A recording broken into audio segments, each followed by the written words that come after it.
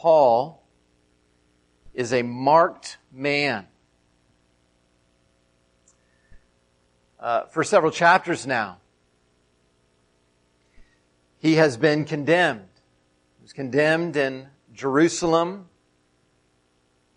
Despite every enemy's efforts, there was no proof that justified him being condemned. He was then passed on to Caesarea, a governor named Felix. He was condemned there as well, even though there was still no proof that could be found of his guilt. He is a marked man, marked specifically for condemnation by those who do not believe in the Lord Jesus Christ. And now he's in the hands of a new governor whose name is Festus. Chapters 25 and 26 of the book of Acts is Festus, the governor of Caesarea, trying to figure out what Paul is guilty of so that he can be condemned or released.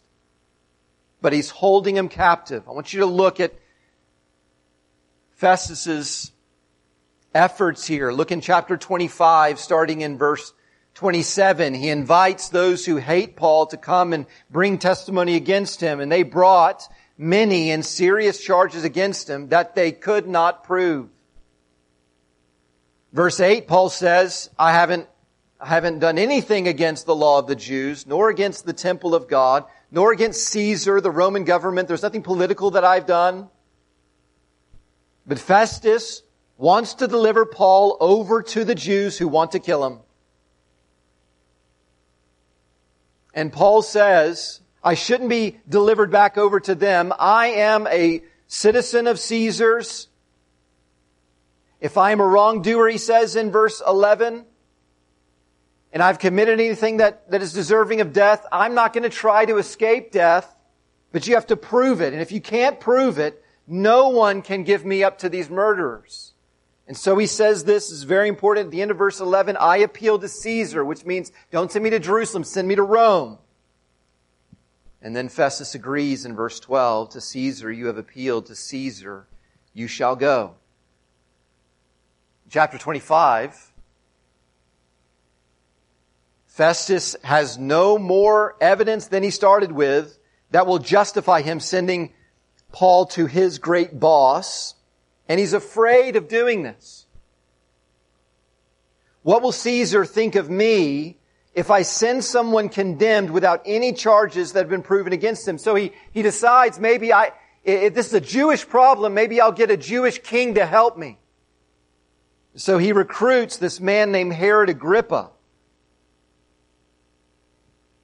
I want you to understand who it is that the Romans have to get to help them determine whether Paul is guilty. Herod Agrippa, the great-grandson of one of the very man who sought to kill baby Jesus. This is the grandson of the one who did kill John the Baptist. The one who's supposed to be helping the Roman governor determine if Paul is guilty is the one who is the son of the man who killed the Apostle James and who tried to kill the Apostle Peter. And so he looks to him. Look in chapter 25 and in verse 24. Agrippa comes in, and Festus says, King Agrippa, this man, Paul, the whole Jewish are petitioning me, shouting that he should not live any longer. I have found that he has done nothing deserving of death. But he's appealing to the emperor, Caesar, and I'm going to send him to Caesar. Look at this, verse 26. I have nothing to write to my Lord Caesar about him. I have nothing to defend the fact that I say he should be condemned. Chapters 25 and 26 are asking this question. What are you guilty of? It's the whole purpose of these two chapters is to bring out for us what Paul is guilty of. They're calling all the witnesses. What is he guilty of? In chapter 26, Paul is going to take the witness stand and he's going to answer this way. Listen, what are you guilty of? He's guilty only of this, of following Jesus Christ. Following Christ is his only crime. And that's a crime to them. If you are faithful to Jesus Christ, you will be mistreated by men. That may not sound like a great sales pitch to you if you're not following Jesus Christ. And you just need to hear from me from this pulpit. If you decide to follow Christ, He may make your life more painful.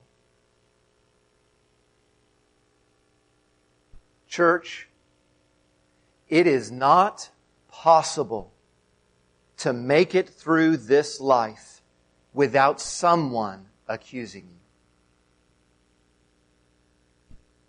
You are going to be guilty in someone's eyes, like Paul is. You are going to break someone's laws. But Paul is innocent before God and guilty before men. What are you guilty of? Another way to ask it is, who in your life says that you're guilty? I want to encourage you this morning from these two chapters to not live your life trying to keep people from being upset at you. If you live your life trying to keep everyone around you not from being upset at you, you've got a problem. Because Jesus says, if everyone in your life speaks well of you, God doesn't think much of you. Listen to exactly what He says in Luke 6. Woe to you when all people speak well of you, for so their fathers did to the false prophets. In other words, to get everyone to speak well of you, you have to lie to them. You have to hide the truth of who Christ is. The worst, the highest capital crime in this world, I want you to understand as we look at what Paul is facing, the highest capital crime in the world, the thing that the majority of the world hates, is following Christ. Because the world doesn't want a king, and that's who He is. But listen to me, church. Following Christ is the only alibi that is acceptable in God's court.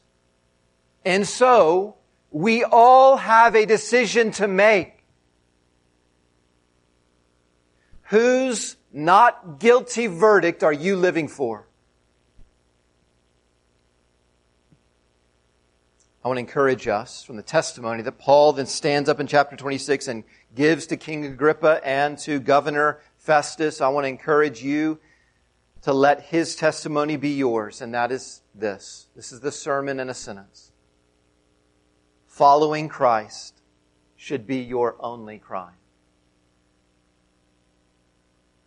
Following Christ should be your only crime. It is a crime to many for you to do this, but let this be the only crime you commit. We're going to walk through chapter 26 with Paul's answer to the question, what are you guilty of?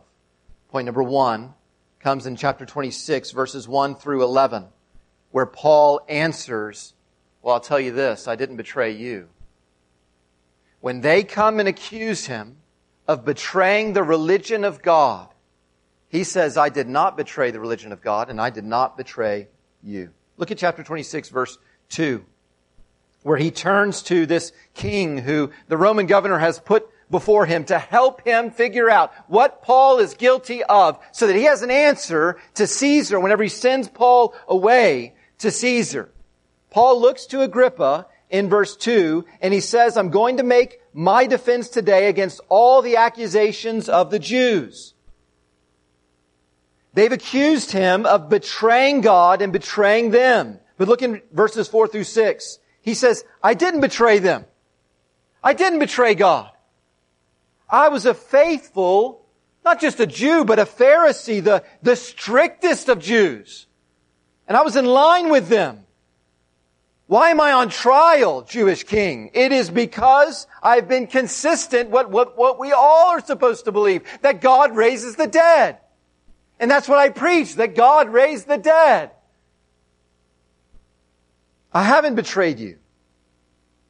Verses 9 through 11. I was faithful even to the Jewish authorities who were above me.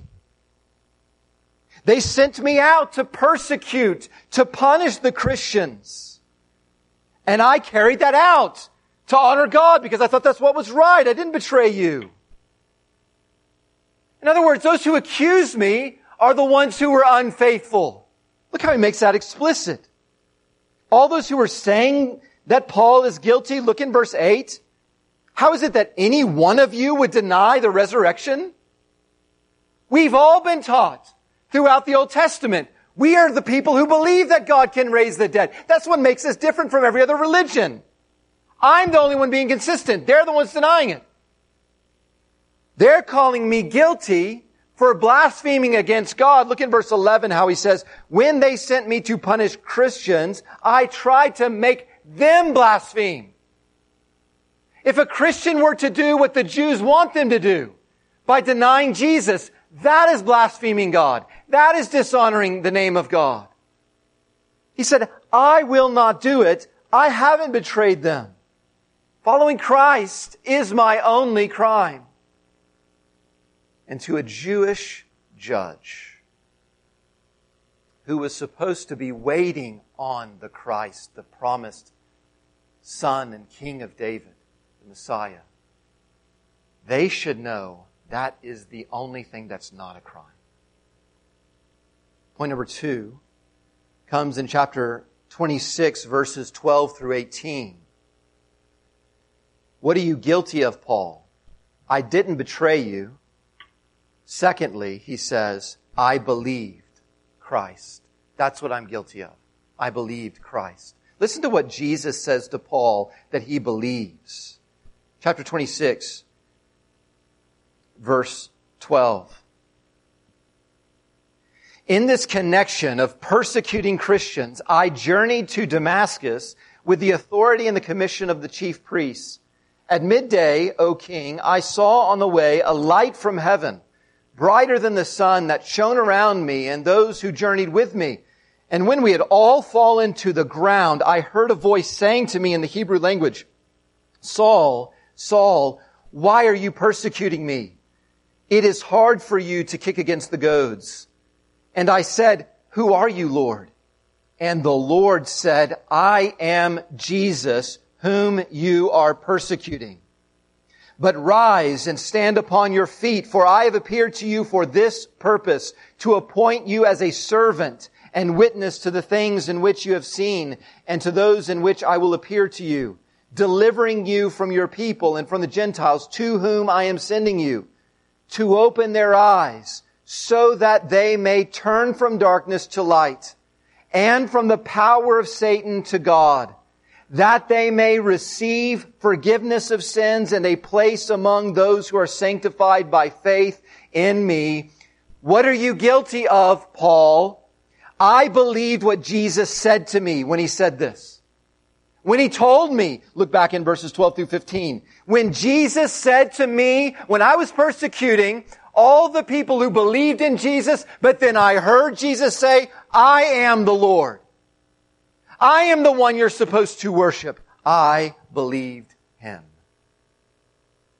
This is the third time Luke records for us Paul sharing his testimony of when he was saved And after all that Paul has said about what a faithful Jew he was, of the most faithful man, you could say, of the only faithful religion in all the world.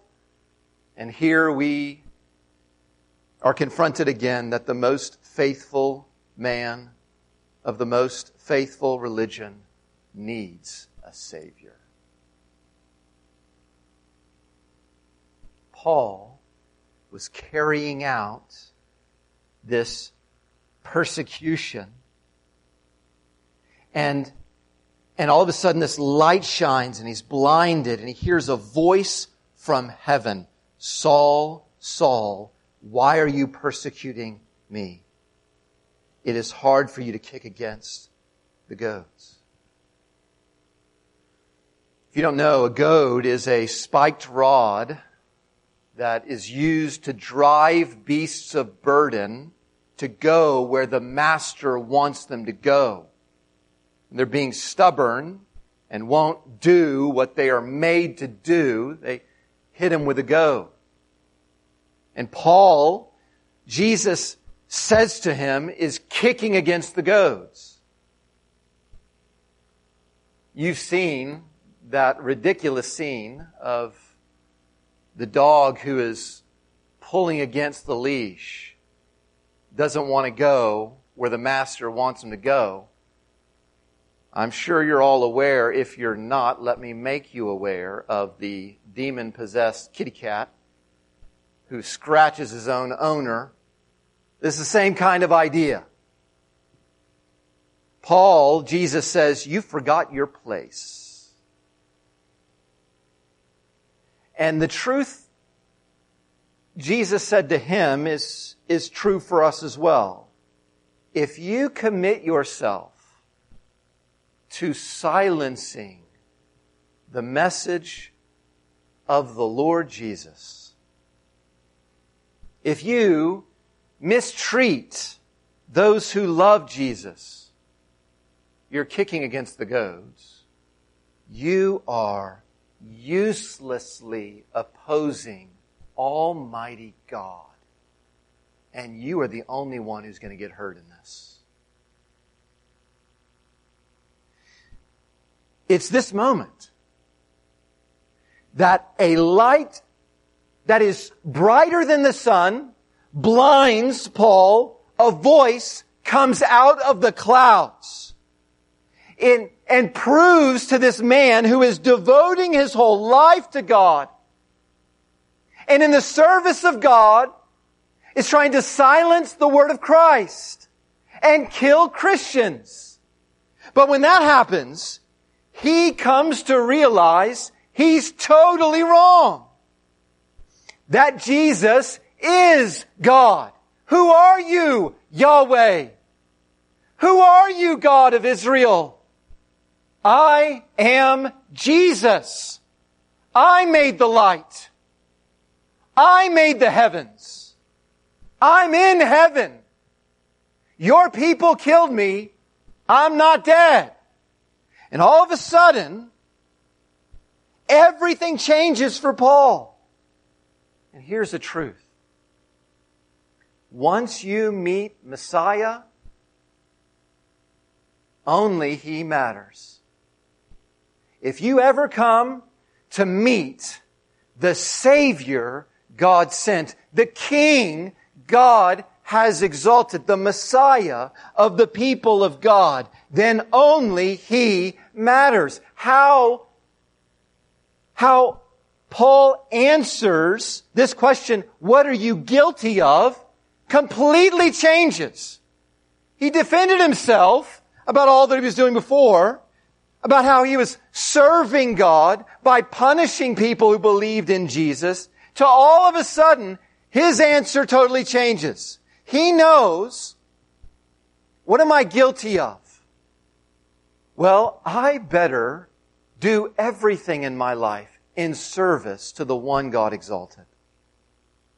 Everything I do from now on has to be in service to Jesus. Once you meet the Messiah, only He matters.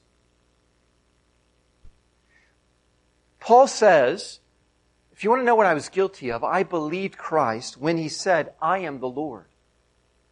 And I also believed Christ when He said, you are my servant.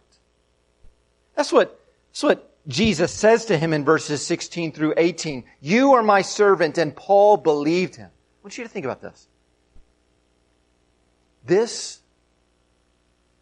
Let the ambitious man or woman, boy or girl inside of you get this.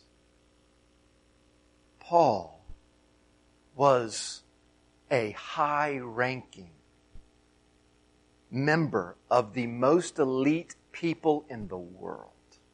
He was a high-ranking Pharisee. And there he is, standing before a king who has come in pomp, the text says, in purple and in gold, before a governor under Caesar. And he's no longer a high-ranking Pharisee. He's been in chains for 2 years. Probably looks very shabby. Why would he be willing to do this?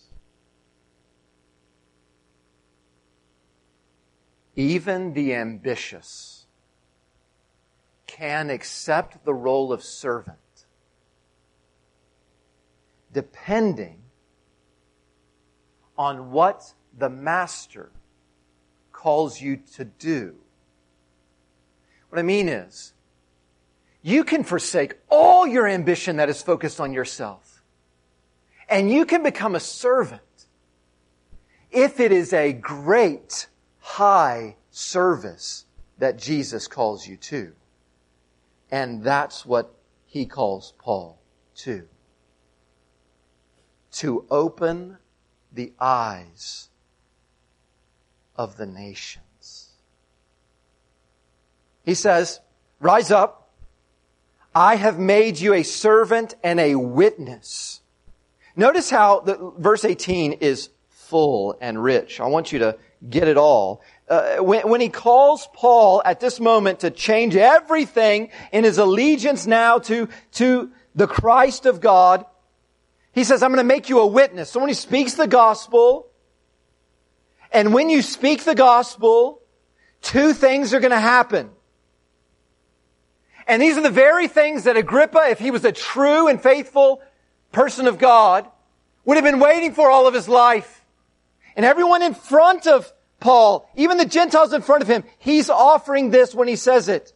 2 things happen when he gives witness to who Jesus is. Look in verse 18. When he opens the eyes of the Gentiles, the first thing that happens is there will be a result of the opening. Look at this. They will turn from darkness to light, and they will turn from the power of Satan to God. When Paul speaks the gospel, listen to me. When you hear the gospel of Jesus Christ, this is what happens. Blind eyes are opened. This is what was promised, is that God would send a Savior who would open blind eyes and who would lead the blind in a way they could not have known any other way. He will lead them in paths that they have not known. He will guide them and turn the darkness into light. And this is what Jesus does through Paul. So he says, yeah, I'll be that kind of servant who serves the Savior who does this and who turns the most lost people in the world from being under the power of Satan to God. This is what God says about everyone who has ever been born. You and I were born under the power of Satan, the highest demon. And he held us for the only thing he can give us, and that is darkness and blindness that leads to death. And Jesus delivers us from darkness to light and the power of Satan to God. He specifically has sent Paul to Gentiles. That's the people who had no idea who God was. Had no resources, had no hope. But Jesus would be the Savior of the world. And so Paul says, I will be the servant of the only one who can possibly turn us from darkness and from Satan. But there's a second thing in verse 18. There's a result of witnessing, of opening the eyes of the blind. It turns them from darkness to light. It turns them from the power of Satan to God. But do you see the purpose that he lists there for them turning away from those things? They will receive forgiveness of sins and a place among the sanctified. So Paul looks to the King of the Jews, and I look to you. This is why Jesus, the Son of God, died. He found himself in the same courts as Paul. They all called him unfaithful to God. The Romans would not free him even though they couldn't find anything to kill him for. They killed him. He wasn't guilty before God. And he died anyway. Jesus died because God promised someone's got to lead the dead to life. Someone's got to walk through death. Someone needs to provide forgiveness for the sinners. I need a sinless sacrifice. And the Son took on flesh and He died for that. To forgive sinners. And when you turn in faith to Him, you are forgiven of all your sins. And you also receive a place. Only He can give you a place among the sanctified. That means God is going to take this whole world and divide them into two sides. And over here are going to be the sanctified. Those He set apart as holy who will receive life. And everyone else will get hell forever. And it is by faith in Christ, believing in the one God sent, the one who died, that you receive forgiveness, but also life eternal. I don't know how you came in this morning in your relationship with Jesus Christ and what you were living for before. You are guilty before someone. And if you haven't followed Christ, you're guilty before God. But if you will turn from your sins and trust in Jesus Christ right now, He will forgive you of your sins.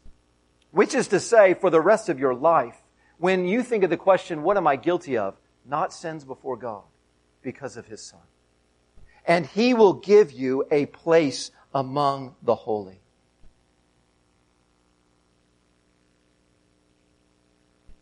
So Paul says, I believed Him.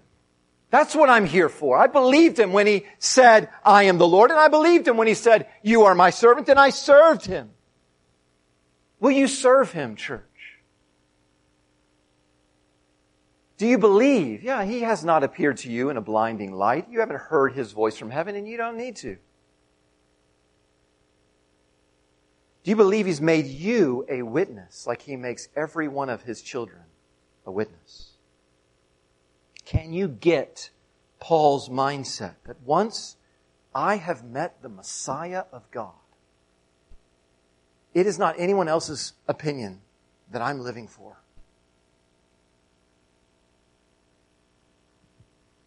And if anyone accuses you for being faithful to Him, understand it's them who is wrong about what makes you guilty. No one can do for you what Jesus Christ can do for you. And no one can give to you what only Jesus Christ can give to you. Following Christ, then, should be your only crime. What are you guilty of? Paul says, I did not betray you. I believed Christ. And next he says, I obeyed Christ. I obeyed Christ. I want you to see in verses 19 through 32 Luke is highlighting three ways that Paul obeyed Christ. And these three things are the things that have gotten him in all this trouble.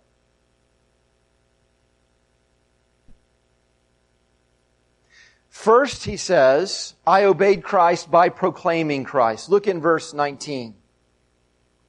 Therefore, O King Agrippa, I was not disobedient to the heavenly vision. That is to say, to the one who appeared and spoke, Jesus. I was not disobedient to him, but declared first to those in Damascus, then in Jerusalem, and throughout all the regions of Judea, and also to the Gentiles, that they should repent and turn to God, performing deeds in keeping with their repentance. I'll just stop here for a second and say, hasn't Paul done this? He's described coming to Jesus by faith as a turning away from darkness to light, a turning away from the rule of Satan to the rule of God. And here he says, if you're going to follow Jesus, you need to repent. You need to turn to Him, and you need to bear fruit in keeping with repentance. You need to live a life that shows you're not resisting Him anymore. Paul is obviously living a life that shows he's not resisting Jesus anymore. He's obeying Him and proclaiming Him. And then verse 21, he says, this is the reason the Jews seized me in the temple and tried to kill me. You want to know what I'm guilty of? It's this. It's preaching Christ. To this day, I have had the help that comes from God, and so I stand here, testifying both to small and great, saying nothing but what the prophets and Moses said would come to pass, that the Christ must suffer, and that by being the first to rise from the dead, He would proclaim light both to our people and to the Gentiles. What all of their Bible says, Christ has done, and that's all I'm saying.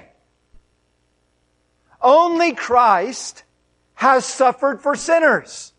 And only Christ has been raised from the dead. And now Christ is bringing light to those who are in darkness. God said it would happen. Jesus has done it. That's all I'm saying. And that's why they hate me.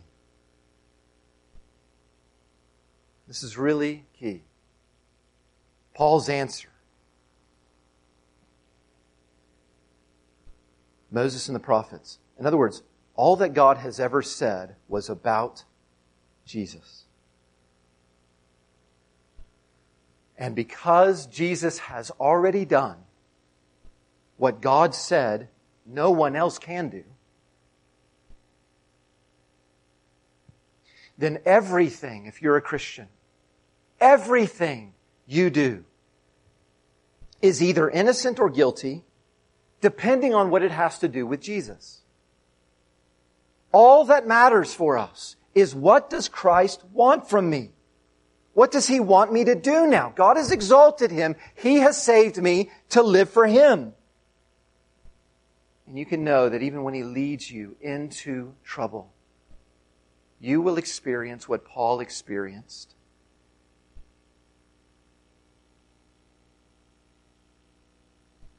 What he says here in verse 22. That help will come to you from God whenever you suffer for His Son. God is on the side of those who suffer for His Son. And He will help you even if no one else will. I obeyed Christ. That's what I'm guilty of. I proclaimed Him, but now look, secondly, I persuade Agrippa. Look in verse 24. And as he was saying these things in his defense, Festus interrupts with this loud voice, Paul, you are out of your mind. Your great learning is driving you out of your mind. But Paul said, I am not out of my mind, most excellent Festus, but I am speaking true and rational words. For the king, Agrippa, knows about these things, and to him I speak boldly. For I am persuaded that none of these things has escaped his notice, for this has not been done in a corner. King Agrippa, do you believe the prophets? I know that you believe. And Agrippa said to Paul, in a short time would you persuade me to be a Christian? And Paul said, whether short or long, I would to God that not only you, but also all who hear me this day might become such as I am, except for these chains.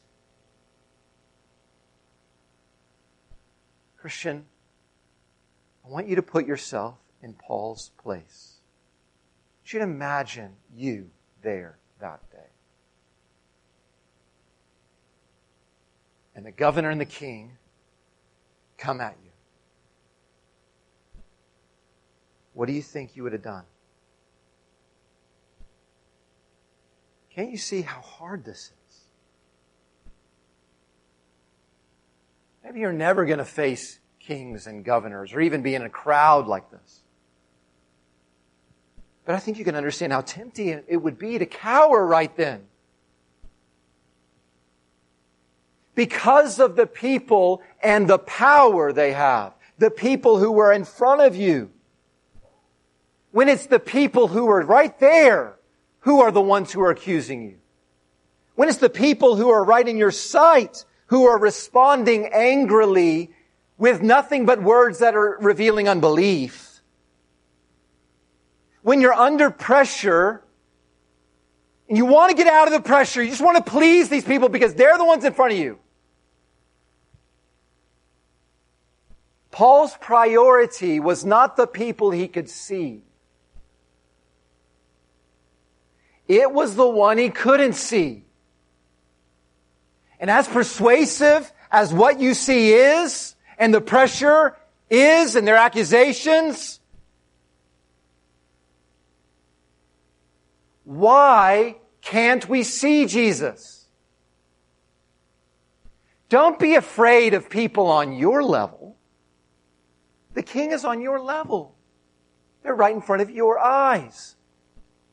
On this world that's going to burn. Jesus can't be seen because He's already in heaven. He's already been exalted by God. He's already been victorious over this. Remember why you can't see Him and then honor Him. Now, I don't want you to misunderstand something.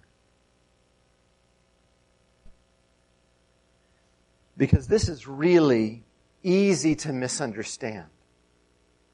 This idea of, I have an audience of one. I'm just going to do what Christ wants me to do. Some people then act like people don't matter. Like at all.